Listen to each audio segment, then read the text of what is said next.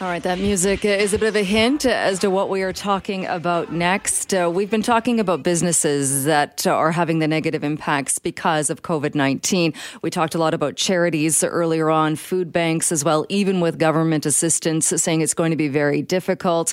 Well, how is the BC SPCA dealing with the pandemic? It has many people in lockdown. People are socially, physically distancing from friends, families, the way we've been living our lives. The lockdown has also had a major impact on businesses and, again, charities such as the BC SPCA.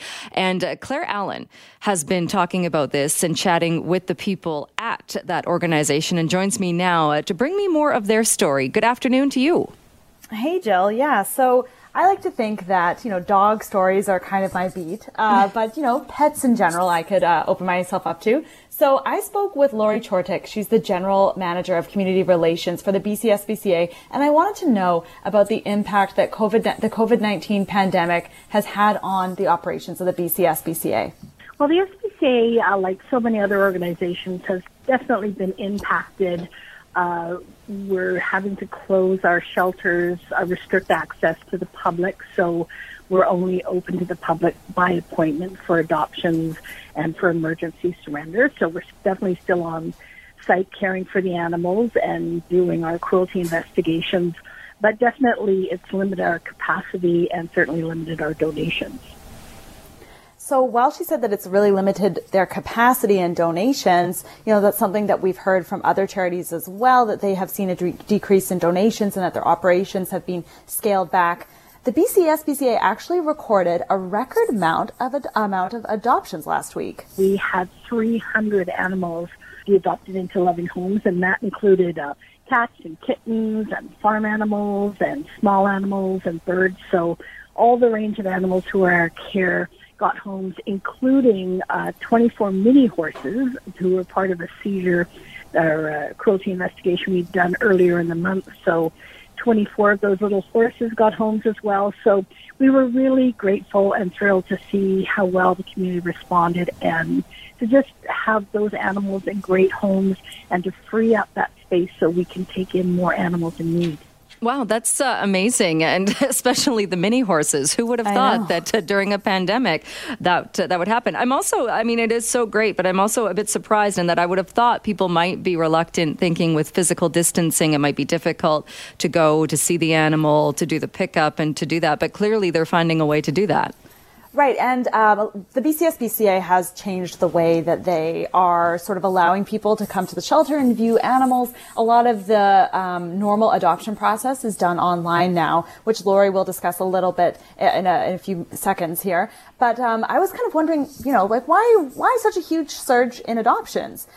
She says she attributes it to this promotion that they were running, which is a half-price adoption fees. But, they've run that promotion before, Jill. I know you're quite familiar with the BC SPCA. So I think, and Lori agrees, that she really attributes the 300 adoptions to people simply being home more or completely during this time and realizing that they'd like to have an animal, whether it be a dog, a cat, or, as you say, a miniature horse in their life.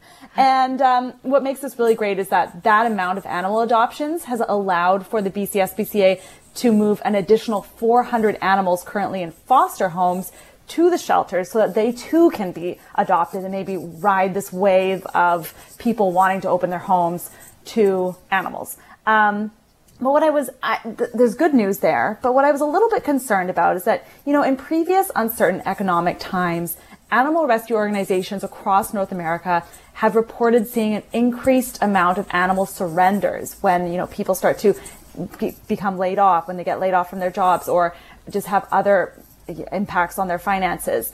And I asked Lori if the BC SPCA is preparing for the possibility of having to take in more animals if this pandemic and the economic fallout continues. I think that's really what we're preparing for. It's so unfortunate that people may have to give up their pets, but it may be a reality.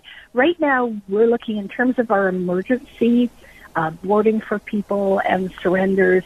We've sort of had to prioritize in terms of people fleeing violent situations. So we know that when times are stressful, unfortunately, domestic violence, that's a time when that increases as well. So we always have provided emergency boarding for women fleeing violent situations. So we suspect that may increase in the next few weeks and months.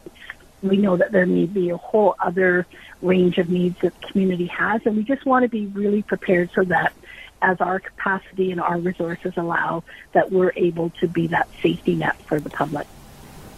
So, I mean, it's nice to hear that now, because of the 300 adoptions, they're going to be able to devote more time to dealing with those sort of animal surrenders, whether it be a domestic violence issue or simply a lack of finances or lack of being unable to afford your pet.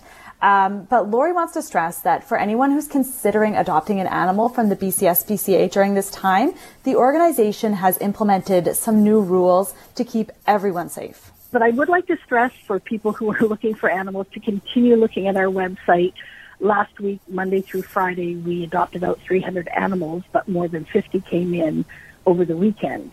So we're continuing to have animals come into our care. So if people can keep checking our website, we've adjusted our adoption procedures so that most of it is done online. And then when people have filled out their application form, we make an appointment for them to come into the shelter so we can reduce the number of people in the shelter. We make sure that all the distancing and the biosecurity procedures are in place to reduce that risk to any kind of public health issue. So we definitely still have animals for adoption, and that will continue moving forward.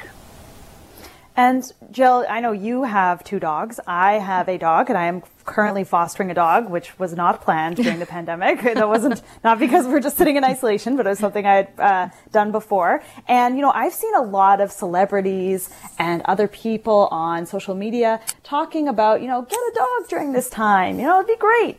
But Lori says that, you know, you shouldn't adopt a pet on a whim just because it seems like a fun idea.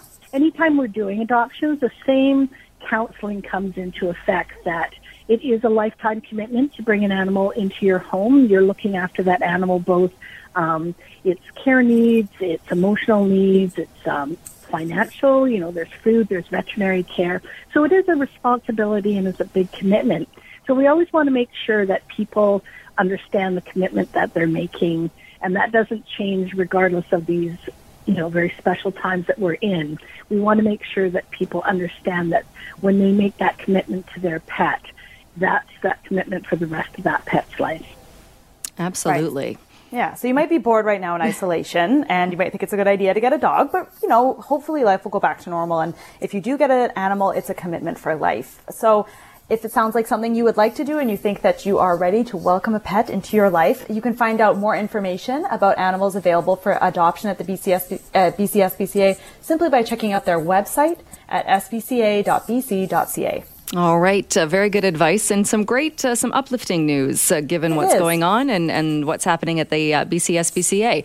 All right, Claire, thank you so much.